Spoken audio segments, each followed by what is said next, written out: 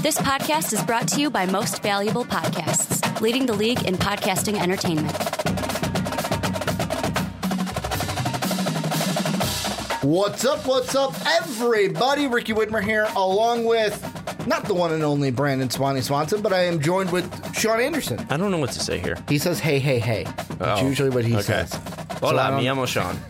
Hola, mi amo Sean. But Sean doing a gentleman's job today, filling in for Brandon Swanson, who he called me up and he's like, you know what? We originally were like, hey, we're going to record at 7. Then he goes, I have meetings for work, 7:30. All right, 8 o'clock. And then eventually he's like, hey, just see if Sean can do it because I don't know when I'm going to get out of these meetings. And I said, I gotcha.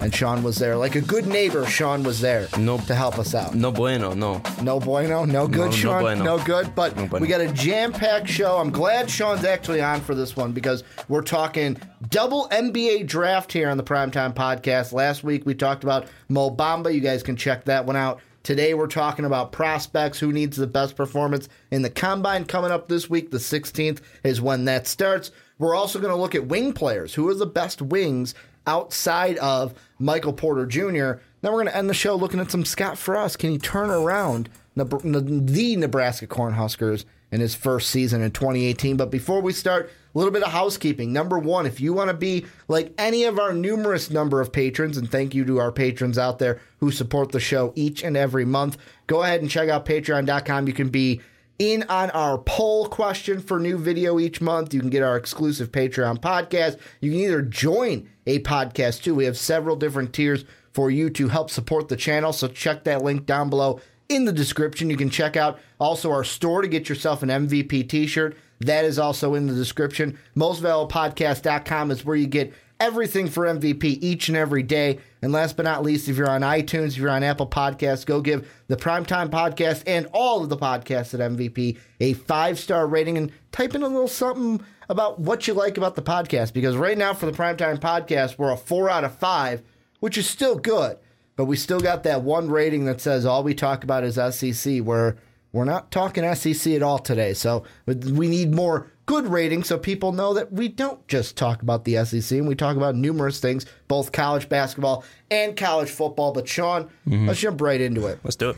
We're looking at NBA draft. We're going to look at the Combine first. Combine starts May 16th, runs all the way through the 21st. Kind of going to talk about who needs the best performance next week at the Combine. I'll let you start first. Who's your first guy who needs a good performance? Well, a great performance, I'll say. I think it's clear for everybody that's watching this, whether it's the first time they're hearing about the NBA draft, whether it's the first time they're ever watching one of our podcasts, one of our segments, it's clearly Michael Porter Jr. Yep. This was the number one high school prospect coming into the year of college basketball, had a ton of hype, and then in the first game against Iowa State, he played 2 minutes, made one shot, and then went to the bench with a back injury and didn't return until I think it was the second game of Missouri's SEC tournament run. Came in, didn't look too great, played against Florida State in the NCAA tournament, didn't look too great. Missouri looked like a different team. It looked like they were trying to run through Porter. He said he was only 65% healthy, still tried to test it anyways. He hurt his draft stock, not only from being injured, but also coming back and showing what he was like,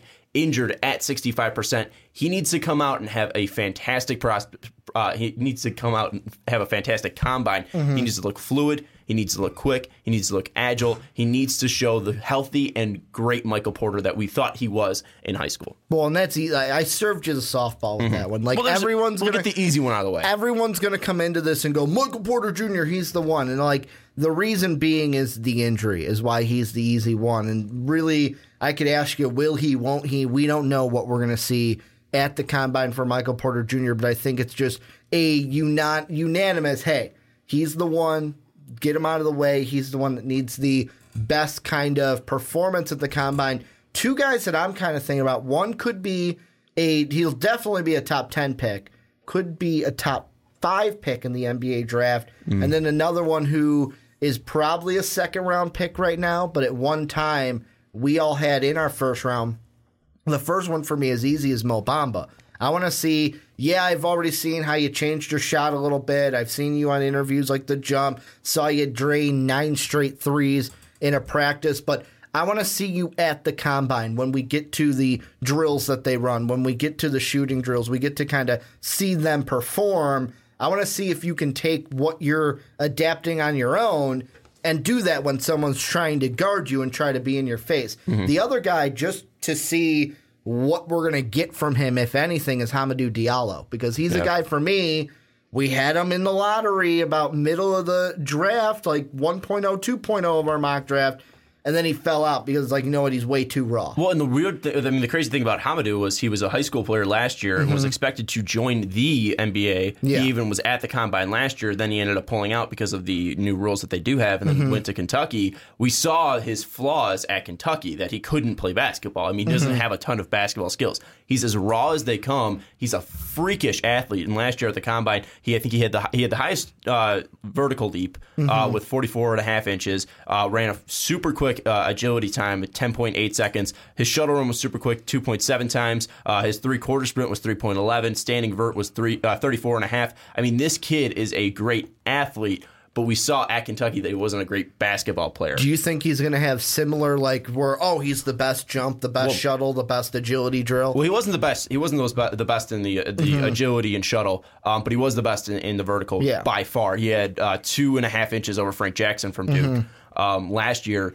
I think the thing with Hamidou is he needs to have a very similar performance in the Combine, because now teams saw the flaws that he has in his basketball game, and now if he doesn't live up to the same athlete that he was, now he's screwed, and he's definitely in the second round. So that's one thing. You know, we haven't put him in our first round for a mock draft either, but if he doesn't come out and have a fantastic Combine, he might be looking at maybe late second round at that, because a team's going to need to work on him very hard, and they need to really put a ton of time and effort to get him to become a great basketball player, because, again, he's very raw right now. Well, and that's just it. The reason why I bring both those up is Mo Bamba's the one where it's like, hey, you know what? We actually know what we're getting from you. Yeah, do we have to work on a few things, kind of get the wrench in there, fine-tune some stuff? Yeah, but where Hamidou, it's basically like, I've got this mold of clay that looks like nothing, and I have to shape it, put it in the heater, get it to like harden, and then chip away at stuff. And really, it's, I can get you to be whatever I want you to be, but will I be able to take this mold of clay and mold it into what I want for my team? Yeah, and he's got a fairly decent stroke. I mean, just looking at it, like, I mean, the basics are there. He's not like super wide on his feet. He comes up pretty straight and narrow. I think his elbow's decently, like, where it should be. Like, he's got his form isn't terrible, is what I'm trying to say. But again, it's just not like going in.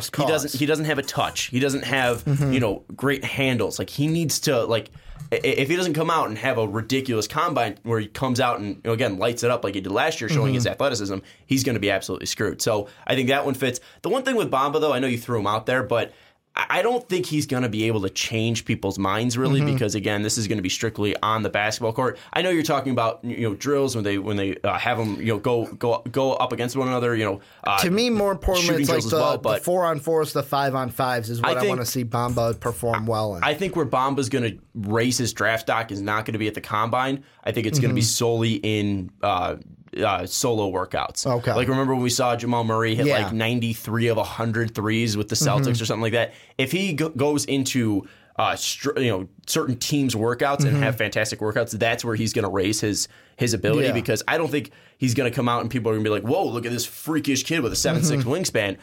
I feel like we know what we're going to get from Mo Bamba. He's going to have a fairly slow, and it's slow, but he's going to run around maybe 11 to 13 agility run. I don't really know how he can really improve his Combine, or how he can improve his stock from his Combine, because, again, if he comes out and lights it up in the Combine and then does terrible in solo workouts, then that's going to screw him up. So I just think that Mo Bamba, he's not going to really jump his status too much, because people still see what he is, and it's really that physical. He's got a decent amount of aggression. He's got the base of a shot, and he's got a okay touch around the rim. But again, Bamba, I don't think he's going to crazily jump up the boards.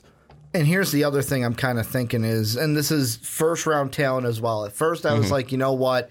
To me, we've always had out of the point guards, Trae Young has always been the top ranked point guard in most of our mock drafts, followed by Colin Sexton, followed by Shai Gilgeous. Yeah. And that kind of space between Sexton and Gilgeous is closer than the space between Sexton and Young. In most people's mind. I just want to clarify that. I'm just saying, like, mock draft where we've had them go. Mm-hmm. However, all three are going to be at the combine.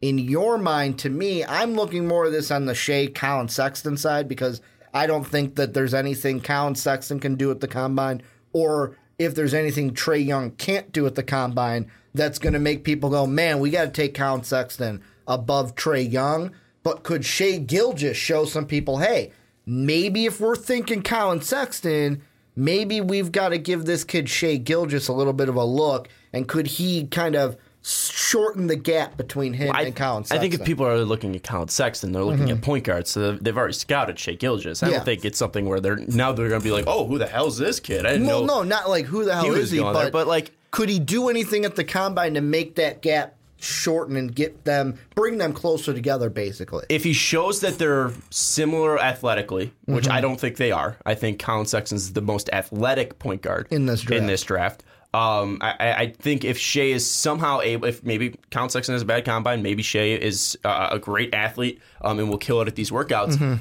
If Shea shows that he's a similar athlete, and then in the 5-on-5 at least has a very similar showing to Colin Sexton, I think that could put Shea above Colin Sexton to most teams because he's, again, longer.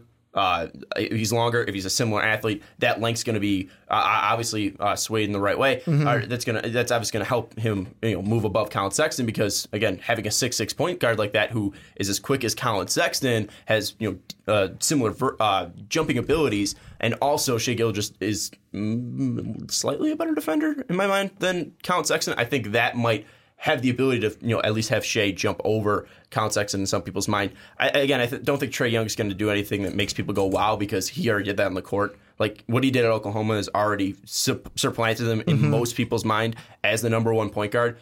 Colin Sexton, he had a really great end of the season, what he did in the SEC tournament. Also had a pretty decent showing in the NCAA tournament.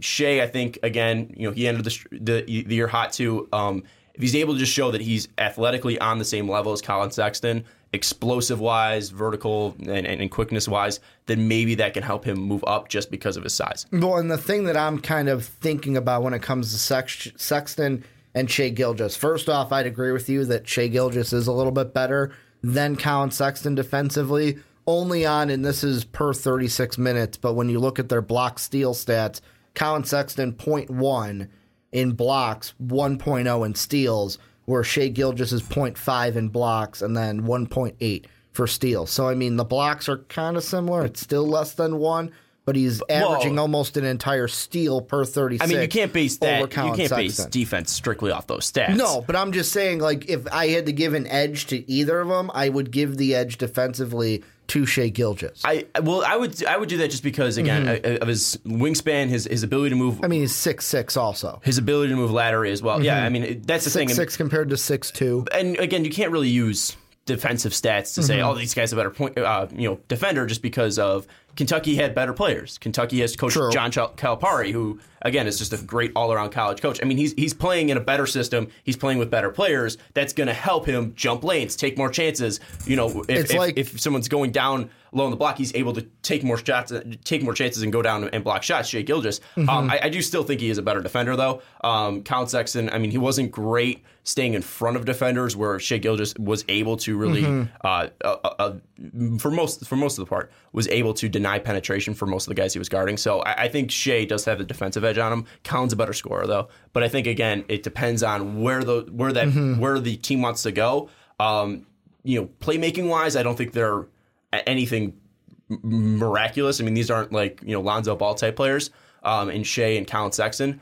So I think that they might be on the similar level. I think Colin might get a little bit of an edge there in playmaking, but I think it's really, do you want a scoring point guard then? If they're, again, similarly athletically at the combine, do you want a scoring point guard then in Colin Sexton, who could be probably your number one scorer possibly in the NBA, or do you want a guy who's going to be very well-rounded in Shea Gilgeous? Well, and the other thing that I was thinking about for them is more so on the shooting, is when you look at the shooting percentages, I mean, Shea Gilgeous overall, the better, and I'm looking per 36, has the better field goal percentage of 48 compared to 44, better 3-point, 40 compared to 33, better free throw percentage, 82 to 77. And the thing that I think about is, yes, he is taller.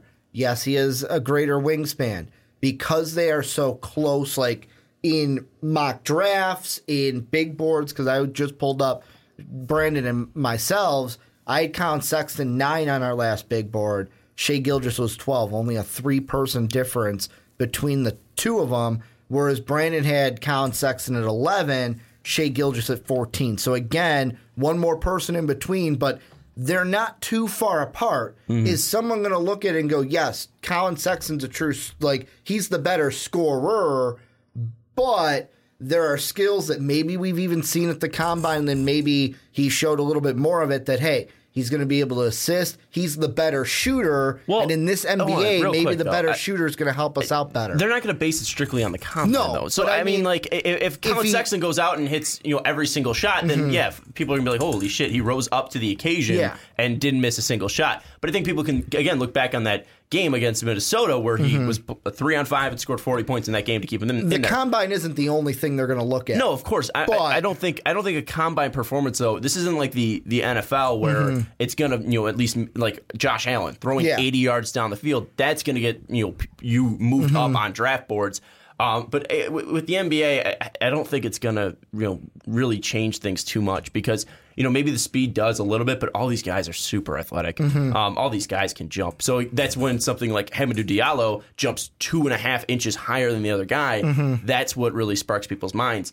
I don't think they're going to do anything too drastic that's going to make, at least in my mind, that Shai's going to jump Colin Sexton. And I'm still going back and thinking, like, I don't know if Colin Sexton is a worse defender than Shai Gilgeous. Like, I can't put it together because, like, again, I really love what Colin did, and Colin didn't have a ton of help with him. So I still think that to me, the only way we're going to get an answer, and I'm using air quotes for our audio listeners to that question, is if they, let's say, 5-on-5 drill at the combine, and by happenstance we get Shai Gilgeous on Colin Sexton. But even then, again, that's just like, I know it's just the combine. No, but then in that situation, that doesn't mean like one guy's better than the other defensively. One guy might have just had a bad day. And that's the thing with the combine. Like, if you're going to show up, you can't have a bad day with the draft stock. But if that situation happens, then we can take out the Alabama didn't have any players besides Colin Sexton. Look at how stacked Kentucky is. We just go to, hey, how did they do one-on-one? And people will go back to that, and that could be something. To me, the big thing that I look at is the shooting, and this is also going to blend into individual team workouts. Colin Sexton is the better athlete. He is the better scorer.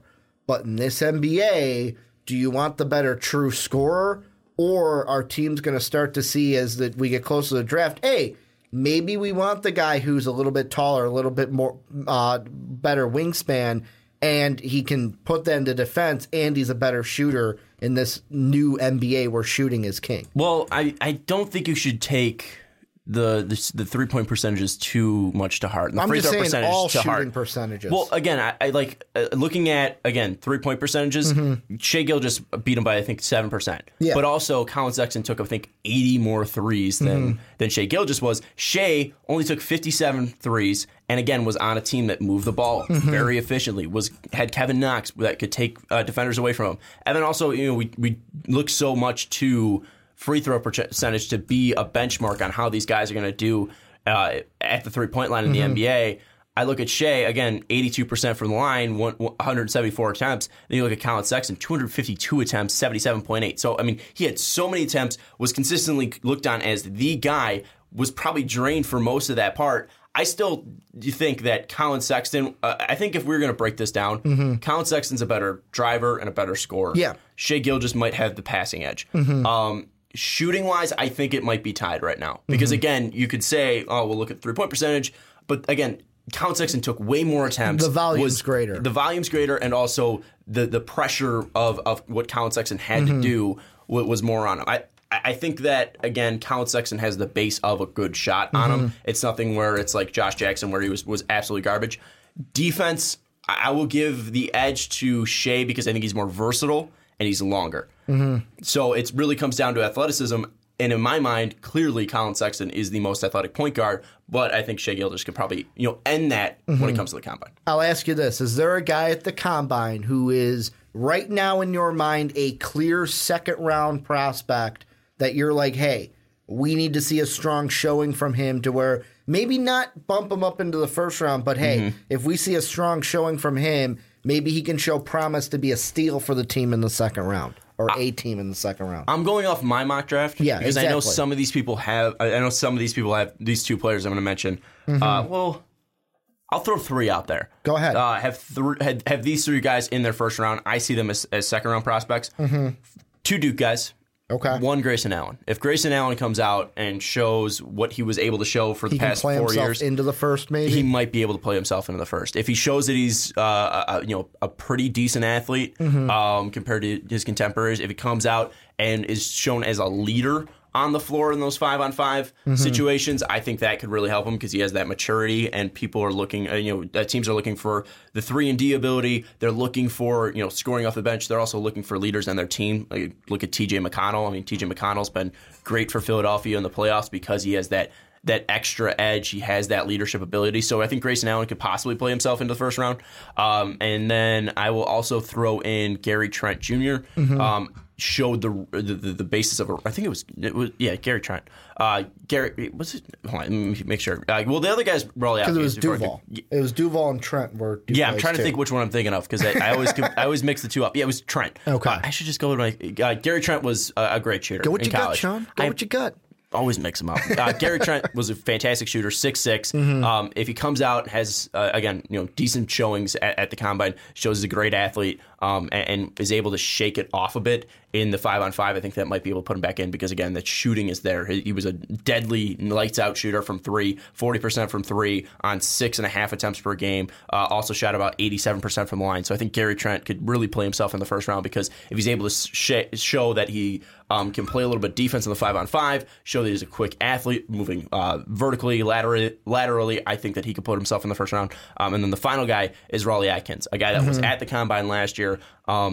Some people see him as a first rounder. I don't because not only based on this performance, but consistently throughout the season, just look at that Buffalo game that Arizona played. Rollie Atkins, all those guards just absolutely got shut down by mid-major and mid-major defenders. Yeah. I mean, that's something where you might say Buffalo was a really good team with senior leadership. That's fine. Rollie Atkins was also a senior leader on that Arizona team, so he needed to step up and play, and he didn't do that in that game. That's the biggest game of your season, and you went down as a 4 seed. And again, he did that consistently at Arizona, where DeAndre Ayton and had to do most of the work. He needs to come out, have a good combine, similar numbers to what he had last year, and then also in the 5-on-5 show his lockdown defensive potential and then hit some shots on the outside. So I'm going to bring up two. And the first, before I bring up my two, the thing, and this is going to be jumping ahead, because I'm going to ask you this question to end it all, was we're going to hit team interviews. Grayson Allen to me as a kid where, he's got stuff to prove a little bit in the combine, have a good performance, but team interviews is where I think he's really got to nail it. Where it's like all the questions of what was going on at Duke, the kind of some people in maturity questions. Well, it's not something where it's like, oh my God, you have to answer for this, but he's really got, to me, knock it and impress teams at interviews. Real quick with that, I think what's more dependent for Grayson Allen is what Coach K has to say. I mean, this guy is respected throughout the NBA, former national men's basketball coach, has worked with so many NBA pros.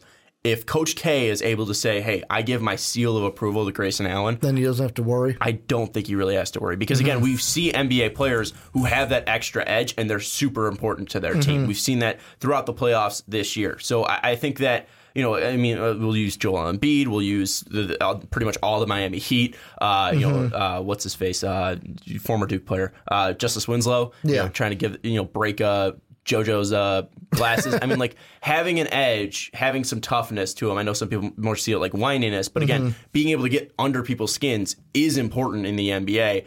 So I think if at least Coach K said, this kid is giving me no problems over the past 4 years, he was a leader on our team, I think that's more of a sign of approval than what he does in personal interviews. Now, if he goes in and just doesn't give a shit in personal interviews, that's something else. But I think Grayson, it's more dependent on Coach K.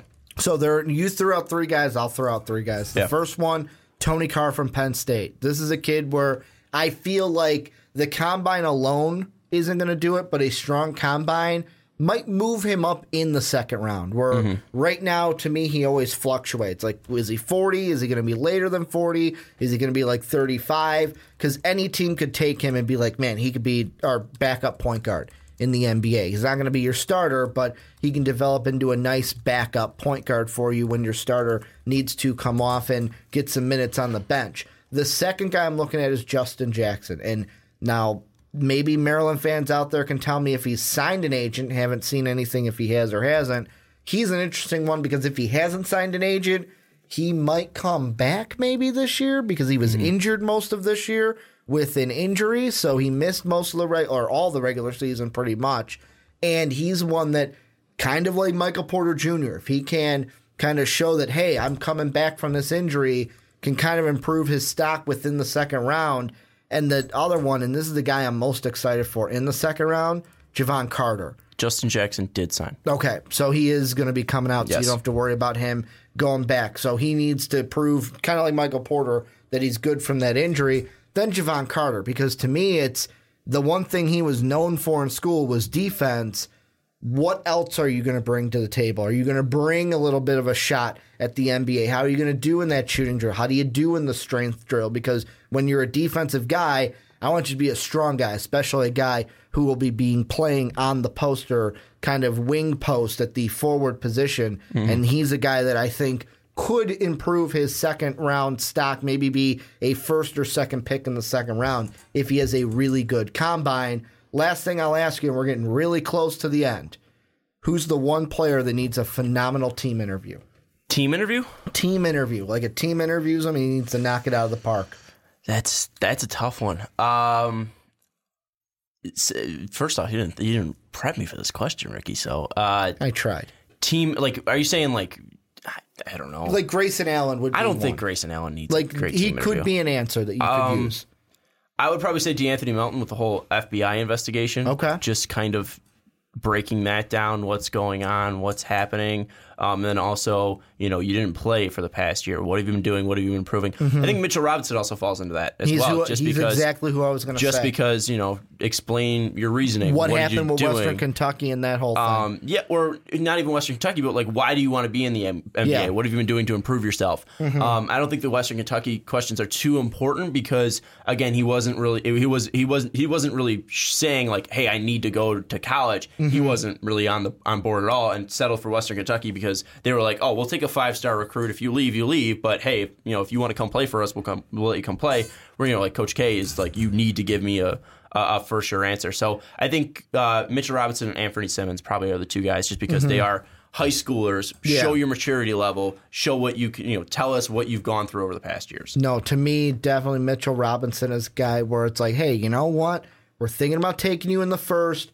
Let me know, like, answer my questions. Basically, it's one of those where it's like, make me feel confident that I'm picking you at the right spot here in the NBA draft. Camera's dead. You're seeing our logo. But before we end things and move on, any final things you want to mention about the Combine? No, not really. Michael Porter Jr. better ball out, though. We almost went a full 30 minutes on the NBA Combine. So let us know what you guys think down below in the comment section. Who needs to ball out at the Combine? Who are you looking at? What kind of players are you thinking are going to play well, aren't going to play well? And if it even matters in your mind how they do at the Combine, let us know in that comment section. Let's move on, though, into our next topic. And what we're looking at, still staying NBA draft, but we're looking at the Wangs. And the one thing that we're looking at is not just who's the best wing in the NBA draft, because I think it's pretty unanimous. It's Michael Porter Jr. No matter who it is, he's going to be the best wing or the top wing off the board. Go ahead, Sean.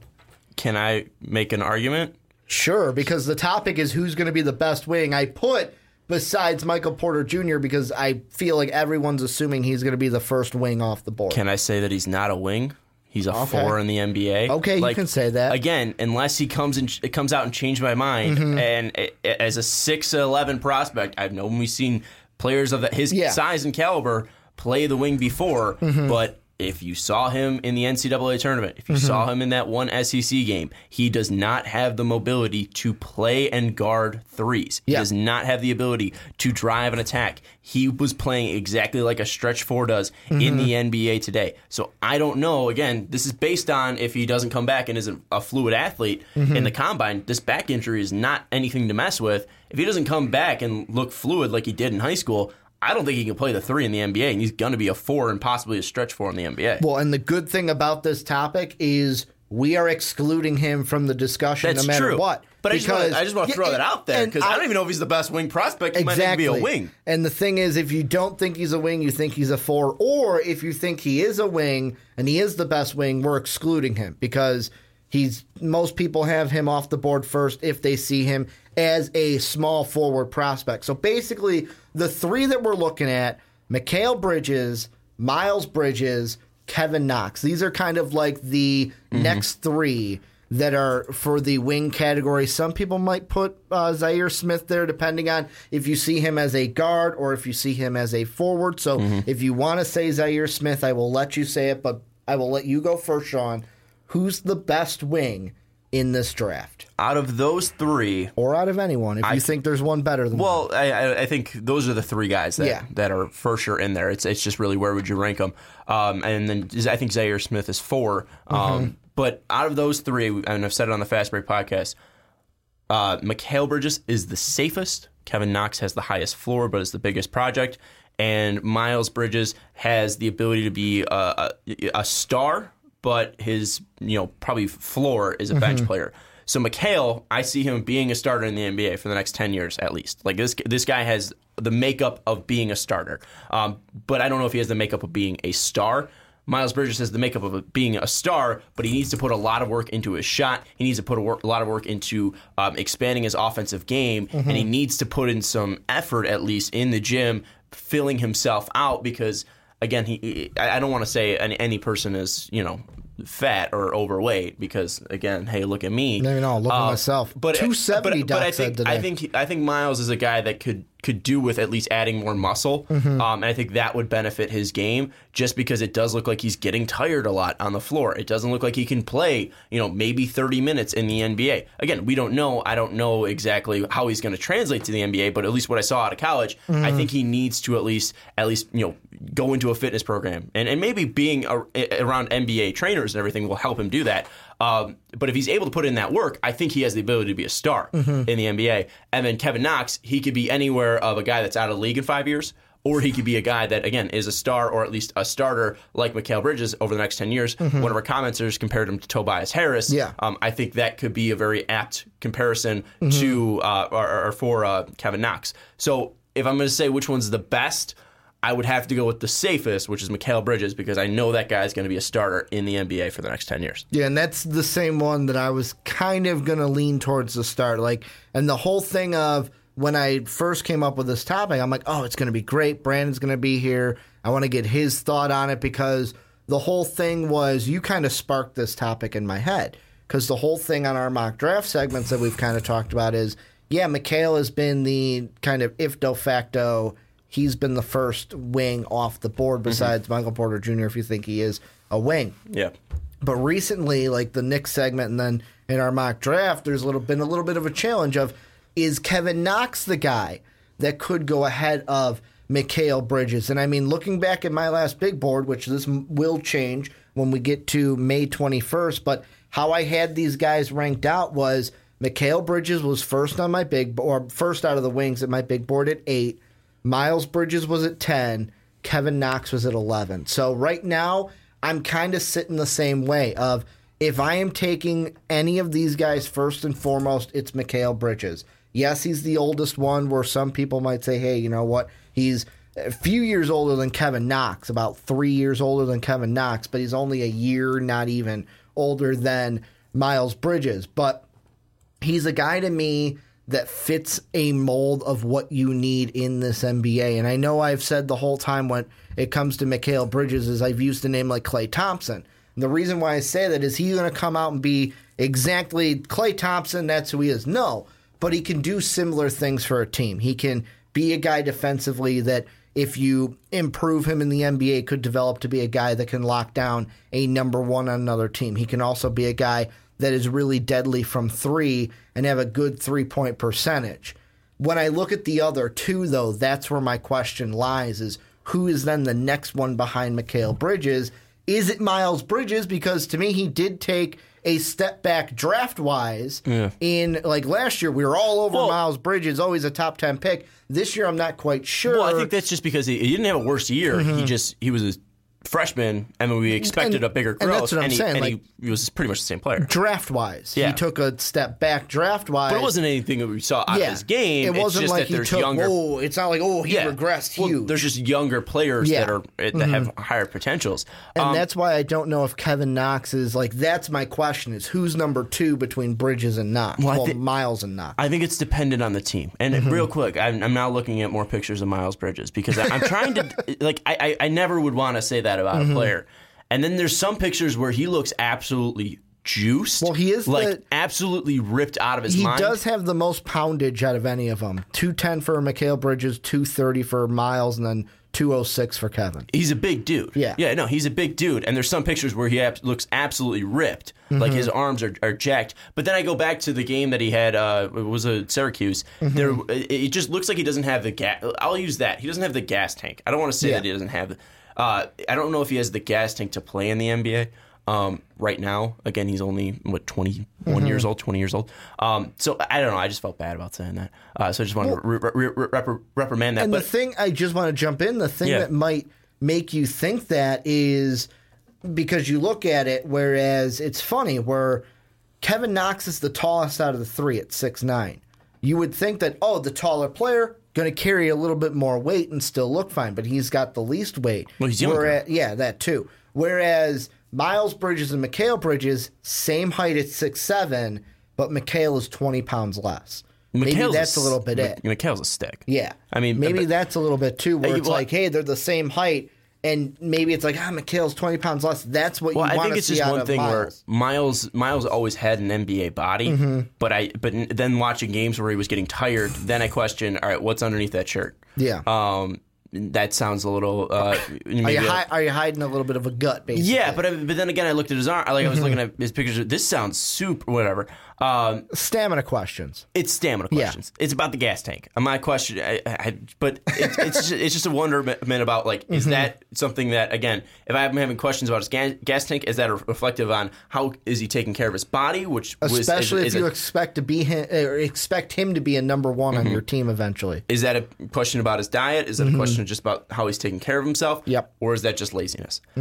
Again, I just feel like I'm not an expert to talk about this because of what I look like, being a pasty white, thin as. But at the same time, we're not NBA prospects. Like, I'll bring Mo Bamba into the discussion when he was on the jump, and he was like, the thing I really like now is he's like, college was really like, hey, I got practice here, but I also got to focus on this paper to write and get it turned in at 10 a.m. the next morning, where he's like, right now, I'm just kind of studying myself and studying my body and, like, what goes into my body, making sure I'm in the right health. And if I'm not saying I don't know Miles Bridges personally, but if he's not taking it to that degree, is that then a negative for an NBA team, especially with how much players check what goes into their bodies each and every day now? Yeah, I think that's going to be dependent, again, on,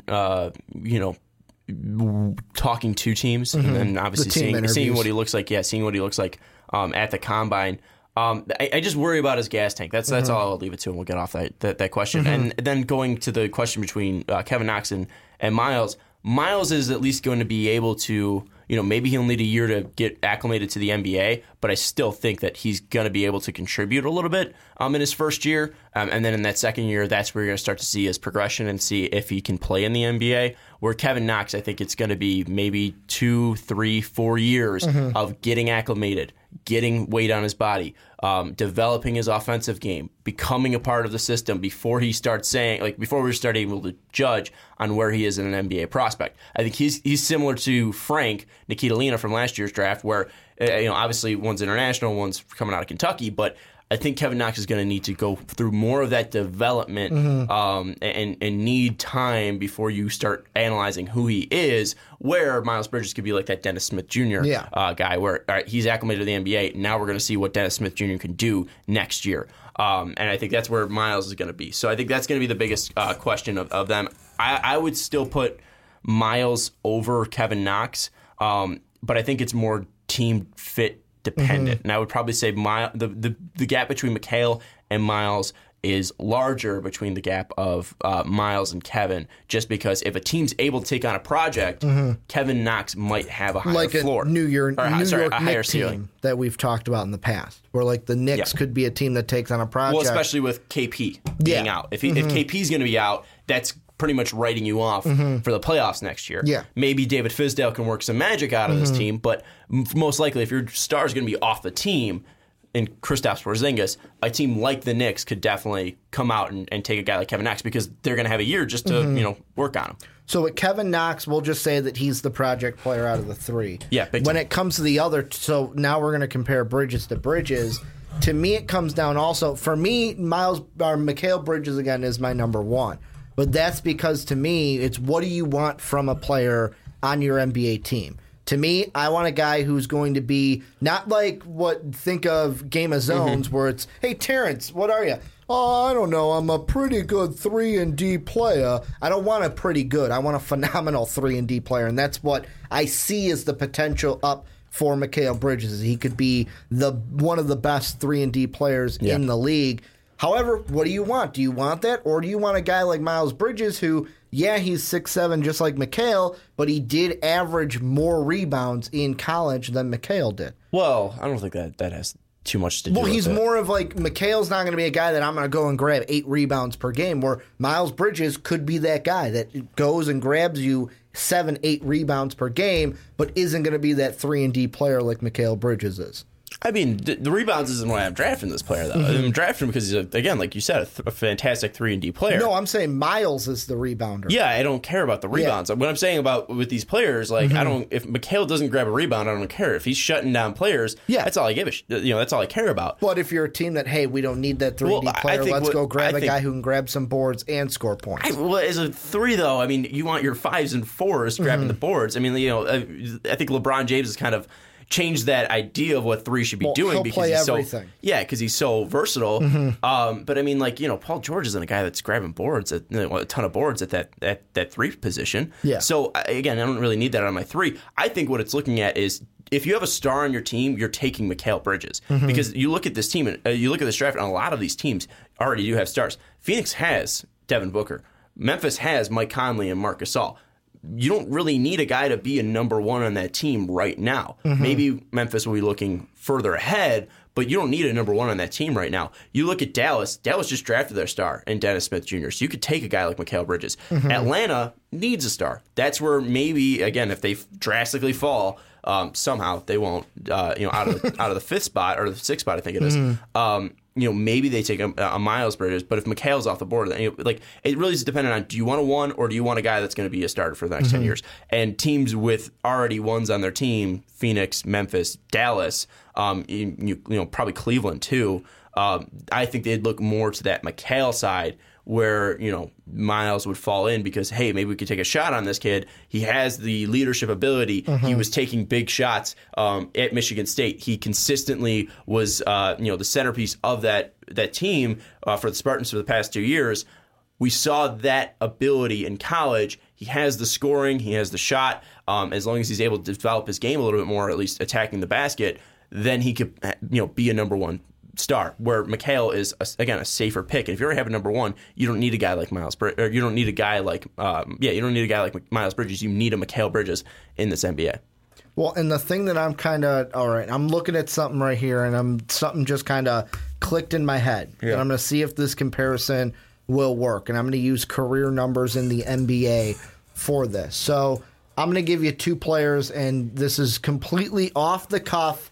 I have not prepped this. No. I just hit it in my head. So I'm going to give you 2 guys' numbers. Nothing beats blind resumes completely blind. I guess I could write these down. Blind. And I'm going in blind as this as well. So I will give you first player 1. So this is going to be his stats are going to be per 36 because he's going to be a rookie coming in this year. So 19.6 points per game, 8 boards per game, 3.1 assists per game, shoots 54% from the field, 36 from 3, 85 from the free throw line. He's 6'7". Player B. These are career numbers for him because he is currently an NBA pro. So this is NBA numbers. Yeah. 24 points per game. And this is not per 36? No, this is just his career averages. Okay, 24 points per game. 6.5 rebounds per game. 3 assists per game. He shoots 44% from the field. He shoots 34% from 3. He's an 81% free throw shooter. He is 6'8". Yeah, 81. He's 6'8". Can I guess the players? Yeah, go ahead. Well, the weights also. Player A is 230. Player B is 240. Well, I'm guessing the college players Miles. It's Miles Bridges. And I'm guessing the NBA player is Rudy Gay. No. Damn. Do you want a hint or do you want to keep guessing? How long has he played in the? Is he current? He came in 2003. Current? Yeah. Carmelo Anthony. Okay.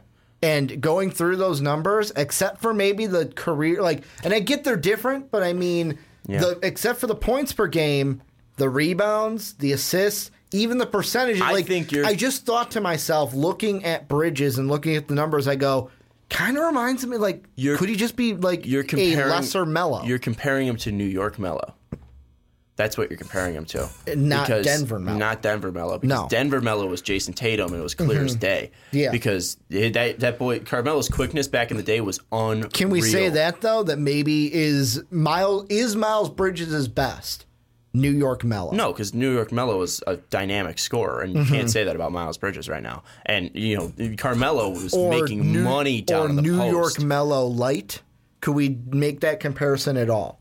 If you're, or am I reaching for straws by thinking reaching that? For straws. Because I'm like, totally reaching. I'm like, for the body is similar. Yeah, Melo's got an inch. The body's similar. No, you're right on the body. Similar, you're right and then about the body. Maybe it's me just thinking about the stats in my head, but I'm like, you know what? Melo wasn't a huge rebounder, and really, the per 34. 6.5 is pretty decent. Yeah, but I mean the 8 that I know it's projected for Miles Bridges, but that's not going to be. He's not going to get 8 per game. That's different. When you're a great athlete, when you can jump out of the roof, you're going to out rebound everybody. Mm-hmm. But even the shooting percentages were similar. I mean, really, Melo's were a little bit better. I want to say from the field overall, but it's just something that hit me as we were talking. He kind of looks the part, and the stats might be there. Maybe I'm reaching for straws here, but that's just a thought that came to my head. I think Am a I little completely bit. Crazy? Yeah, I think I don't know. Again, the thing is I think you can weirdly enough compare Miles Bridges and Kevin Knox both to Tobias Harris. Okay. Because again, similar body right there. They have similar games. It's just I think that Miles again is more finished now, but where will he end up? In his career, will he put that extra work in? And then with Kevin Knox, you have skin and bones right now, and he could work his way up to that level. And you're pretty much molding him to your own system. You're taking a younger kid. You're taking a more athletic kid as well. So maybe again, I'll kind of bring that in. Maybe Kevin Knox at his massive peak, at his highest peak, he could be Carmelo Anthony. Okay. All right. But I think his probably at least fair ceiling would be a Tobias Harris. Him hitting Carmelo would be a 99 or a 1% chance of happening. Last question I'll ask, and maybe we should have talked about this in the first segment, but I'll throw it out here. Taking Mikal out of it, because I think that no matter what he does at the combine, it ain't going to hurt him drastically or help him amazingly. For Kevin Knox and Miles Bridges, mainly because, in my big board, they were right back to back. Is there anything that Kevin Knox can do or Miles Bridges can't do to have them flip? Kind of like the same question we did for Colin Sexton, Shai Gilgeous. Flip? No. I think Miles Bridges is going to go in. I think the only thing again comes down. Well, I think it depends on if it's to where like Kevin Knox is, now he is the second best wing in the draft. I don't think he's going to have a performance like that where it's going to make him flip over Miles. Because again, you're not taking in just the combine, you're taking in the body of work. Kevin Knox. It's also we get the official measurements too. Kevin also in the first half of Kentucky was great, and then he started to kind of lose some gas near the end, where Miles was very consistent over his first 2 years at Michigan State. You're taking in that whole body of work.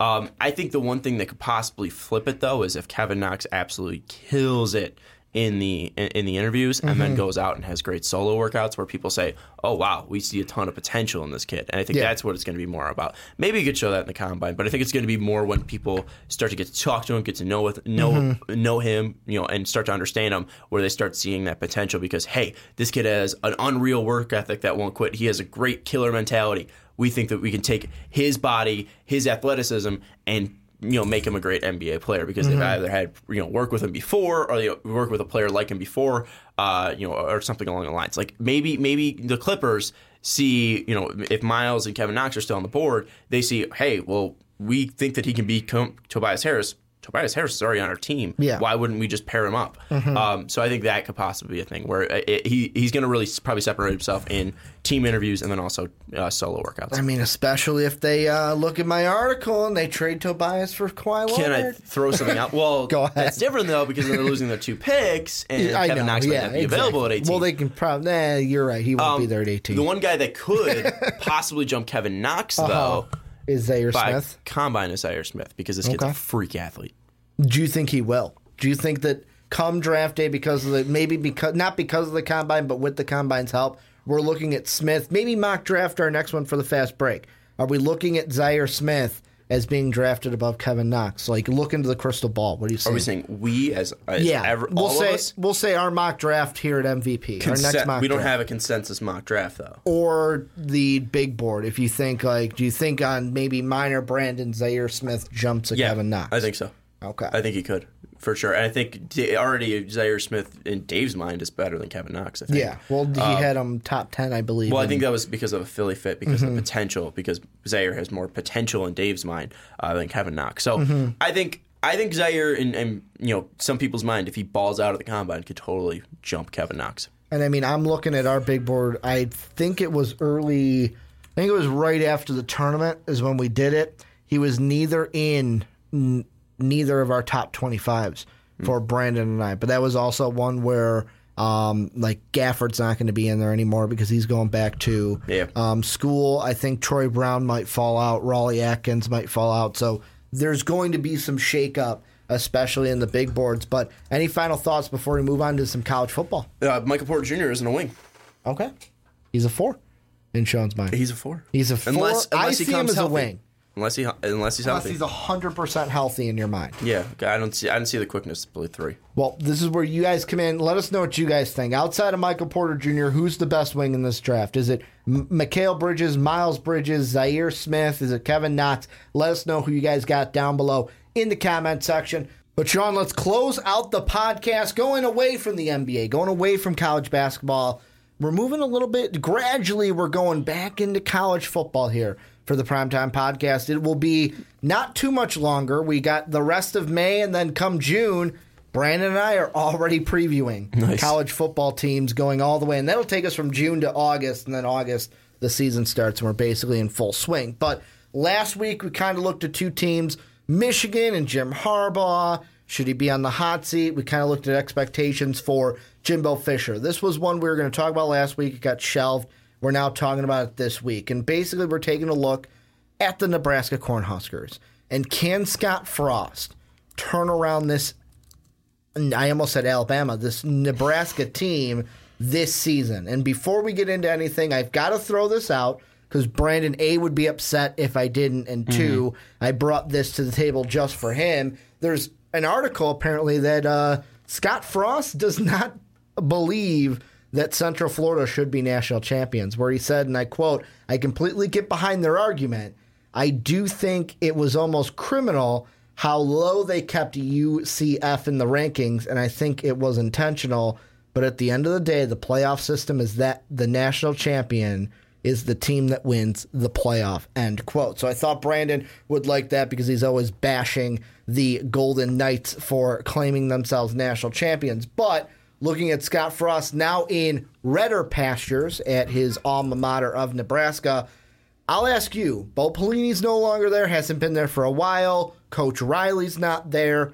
Can Scott Frost turn around Nebraska this season, or is it going to be a Tom Herman where it's going to be a process and year one might be a little shaky? This year, I don't think. I mean, it depends on what you think turnaround means. Will they have a losing record?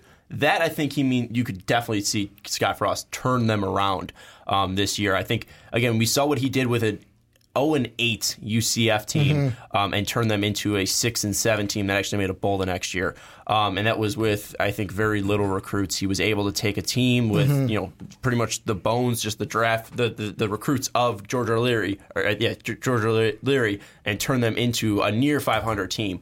I think that's possible this year. I think you can probably get back to 500 if you're the Nebraska Cornhuskers. I couldn't tell you the last time they were 500, but it felt like a while. I know they were in a couple bowl games. I think they had 9 wins a couple years ago. They haven't been to a bowl game since 2016.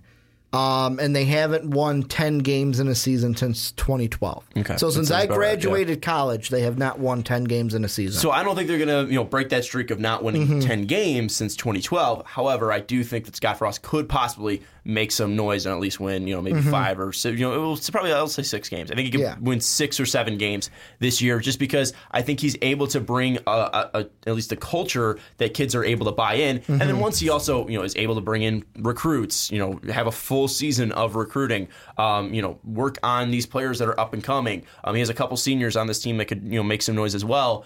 I think that Scott Frost could definitely at least turn them in the right direction and not have them go 4-8, 3-9, and have them be a laughingstock of the Big Ten again. Well, and that's the thing that I look at is I think that with Scott Frost, you can look at what he did at UCF and translate that over to where the best thing about Scott Frost is he's a guy that can come into a situation and make a team it might take a year to do it because, 2016, UCF did go 6-7, 4-4 in conference. But like you said, this was a team in 2015 that won 0 games. So winning 6 games was a huge win for them, although they lost their bowl game, and that's why they finished with a losing record overall.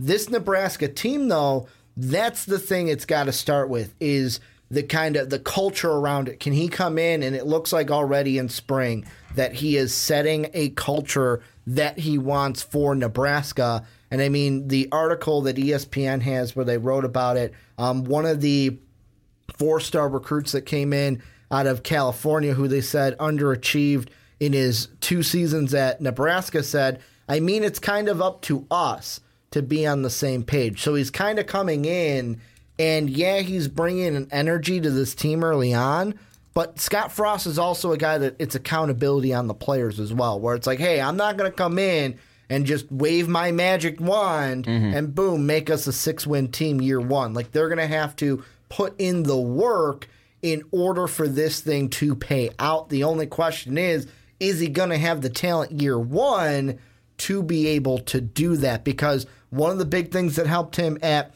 UCF was, especially this past year, it's not like one player changes at all, but the story like with Shaquem Griffin, where it's like, hey, the old regime didn't even use you. Scott Frost comes in and uses you, and look at what you develop into. Well, and also look at how many pros have come out of UCF, at least defensively, over the past couple of years. I mean, Shaquem, obviously an example of Mike Hughes, just got picked up by your Vikings as well. Shaquem's brother picked up by the Seahawks. I mean, they're returning out NFL pros under the Scott Frost in such a small time that he was there. So, I mean, again, the talent was there on that team, and Nebraska still was able to bring in recruits. Mike Riley didn't do a horrible job recruiting. I mean, they didn't have, top draft classes or anything like that. But again, they still had talent on their team, and I think Scott Frost does the best of bringing talent, at least I think better than Mike Riley does, bringing talent out of these players, out of these guys that have been recruited. I think the biggest question though for Scott Frost, I know Big Ten, you don't really need great quarterback play, but having great quarterback play is definitely going to help. Scott Frost eases, at least worries a bit. And they don't have a guy that's taken snaps in college on their roster right now. They have 4 quarterbacks currently rostered. None of them have played snaps. One's a redshirt freshman. One's a recently committed freshman. Then they have, I think, a sophomore. I think they have 2 sophomores after that. And Patrick O'Brien, one of them, just transferred out as well. So they don't have an answer at the quarterback right now. I think ultimately you're probably going to have a freshman starting as well, because the guy that really stands out to me is this kid from Fresno, California, Adrian Martinez. 6'2", 205, was ranked 56 in the ESPN 300. He's a pocket passer. Also seems to have a little bit of athletic ability where he might be dangerous on the feet. And having some wide receiver help on the outside in a stud in the senior Stanley Morgan, and then also J.D. Spielman, who is the son of Rick Spielman, your buddy in Minnesota. I think this could possibly... You're trying to bring this back full circle with like all the Viking references. I think that this could be... no, Stefan Diggs was Maryland. I think this could be, again... Still Big Ten. A part of the offense that Scott Frost can at least lean on, and bringing so many guys from UCF, I think they can lean on at least that part of the offense and maybe get something good out of this freshman quarterback. And again, they have weapons on the outside as well. And then defensively, I'm not too worried because Scott Frost knows his defense. I mean, like I know I think he was a quarterback at Nebraska, but he was transferred over as a 3rd-round draft pick as a safety and has been mainly a defensive guy throughout his career coaching. So I think Scott Frost coming in with his background defensively, I think he could probably turn this Nebraska defense around. And as long as Adrian Martinez is able to do enough, I think they can get 6 to 7 wins this year. Well, and the one thing that Nebraska hasn't had to deal with since, I'm going to start with Bo Pelini. They have, since Bo Pelini up until now, guess how many starting quarterbacks they have had? Since Bo Pelini? Since 2008, how many guys have they had start from 2008? Well, basically 9 seasons almost. Okay. Well, 9 plus 7, 16. 16 quarterbacks in 9 seasons? Yeah. Are there only 4 starters. I don't know how bad they were. No, I didn't know if they were like circling out and getting injured. No, this is a situation where Nebraska has, 2008 when Bo Pelini came in. It's such a shitty guess. Yeah, you had Joe.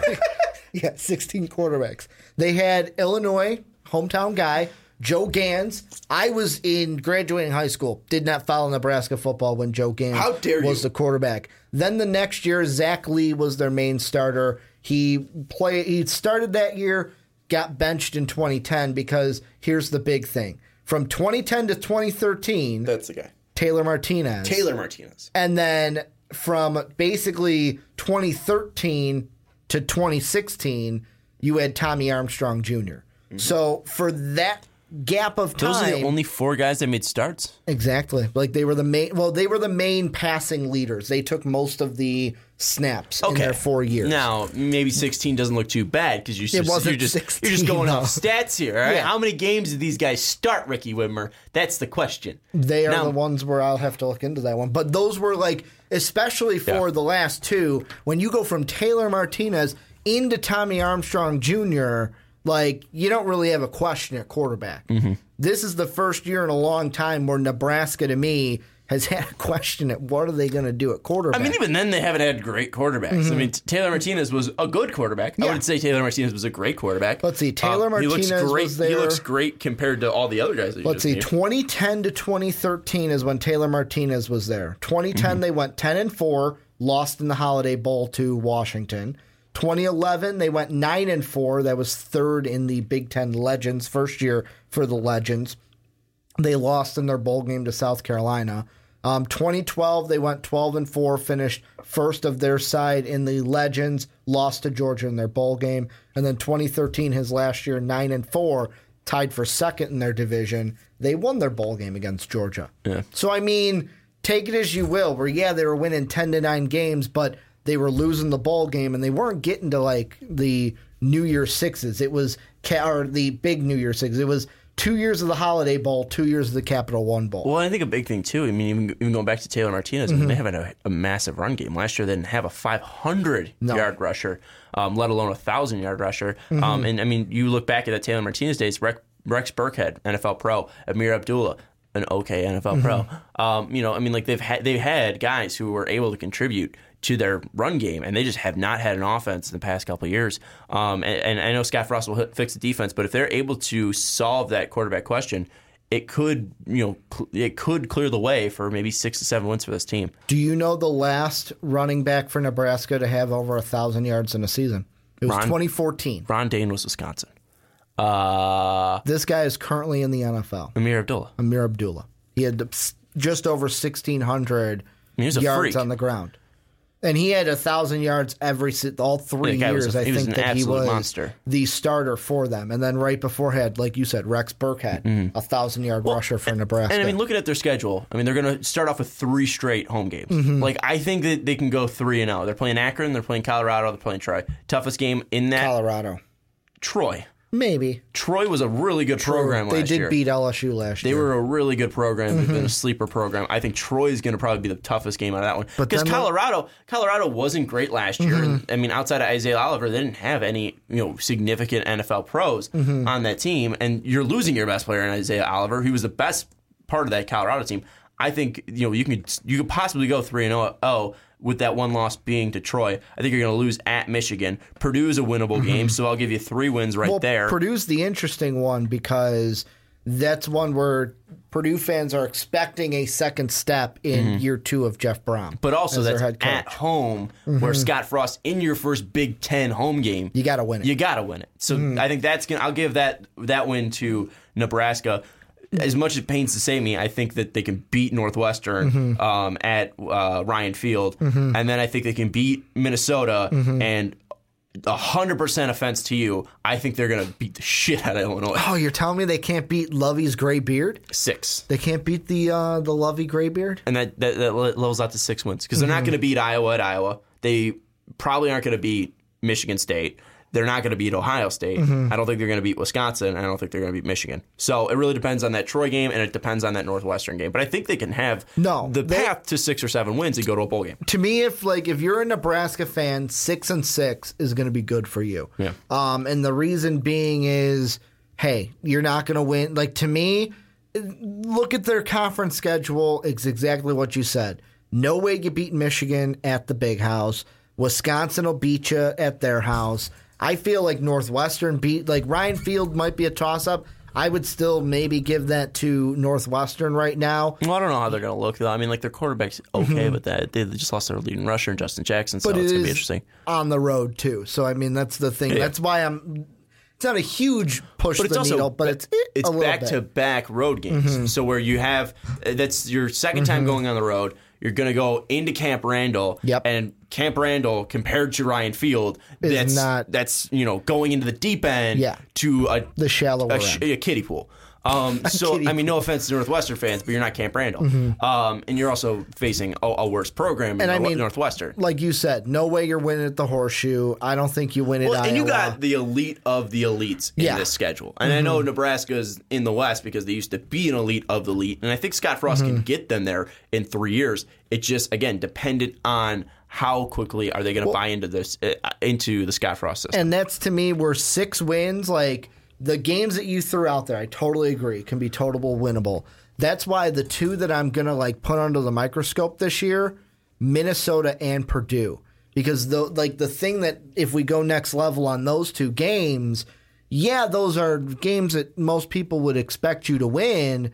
But Purdue, like I said, many Purdue fans, and Matt's one of them, one of our patrons, Matt, he's really looking for an improved season for Jeff Brom in year 2 at the head of Purdue. Same thing with Minnesota. A lot of Minnesota fans are expecting PJ Fleck to give them more wins than last year.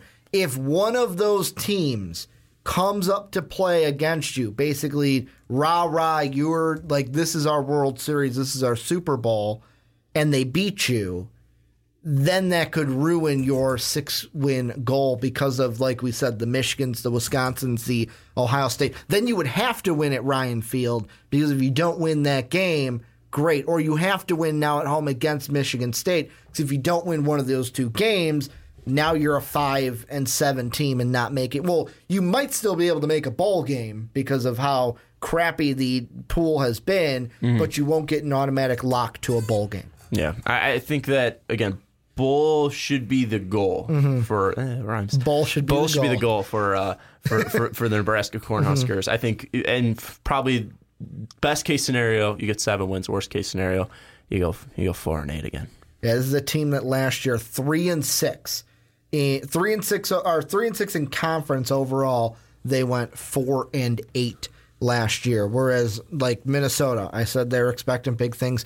2-7 last year in conference, 5-7 overall, where Purdue was 4-5, 7-6 overall. So, I mean, those are kind of where you are. Some people might say we're overhyping Iowa, too, because last year they were a 4-5 team within the conference and only 8-5 overall. Spanked the hell out of Ohio State, and still, at again, home, that's where Nebraska's going to be playing. Still, again, one hell of a team. Final game of the season, you're going to be at home. It's going to be an extremely tough game. I mean, Iowa is a team that consistently comes up and plays against big opponents. So if you're coming in winning, Scott Frost's first year, you're trying to get a win here in Iowa. I forgot their stadium name.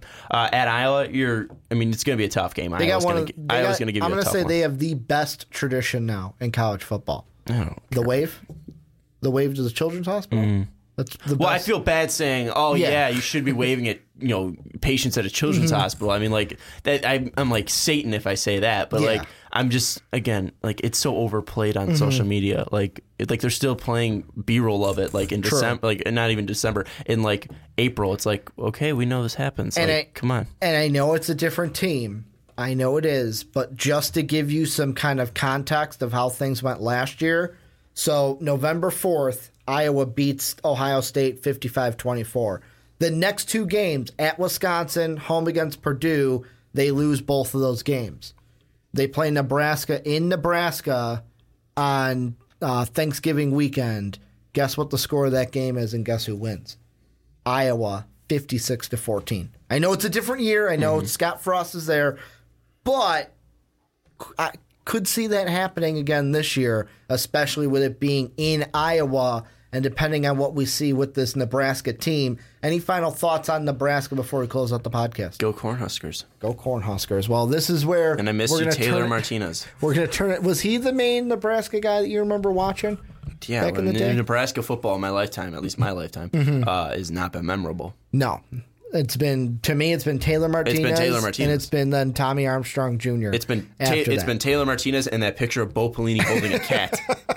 Well, this is where you guys come in. Let us know what you think down below in the comment section. Will Scott Frost turn around Nebraska this season? Can he turn them around this season? What do you expect for the Cornhuskers down below in the comment section? I want to thank you guys for sticking around either for the segment or for the full podcast on podcast services around the world, or on YouTube if you're listening to the full thing. A little bit of housekeeping here at the end. Number 1, make sure to check out the store to get your MVP t-shirt. Check out patreon.com/mostvaluablepodcast to support the channel and become like Matthew, who we referenced in this segment, who a huge Purdue fan. He will be on for our Purdue segment, our Purdue preview later this year. Crossing our fingers that works out. Also, check out iTunes and Apple Podcasts. Give the Primetime Podcast a 5-star rating. And last but not least, Most Valuable Podcast is where you're going to catch everything for MVP each and every day. Want to thank you guys for watching on YouTube. Want to thank Sean for filling in for Brandon this week. Of course. Want to thank you guys for watching, not filling in. For filling in. For listening on podcast services around the world. Please don't sue us, Phil DeFranco. And as always, have a good day, everybody. Thank you for listening to this MVP podcast. Follow us on Twitter @MostValuablePod for more great podcasts.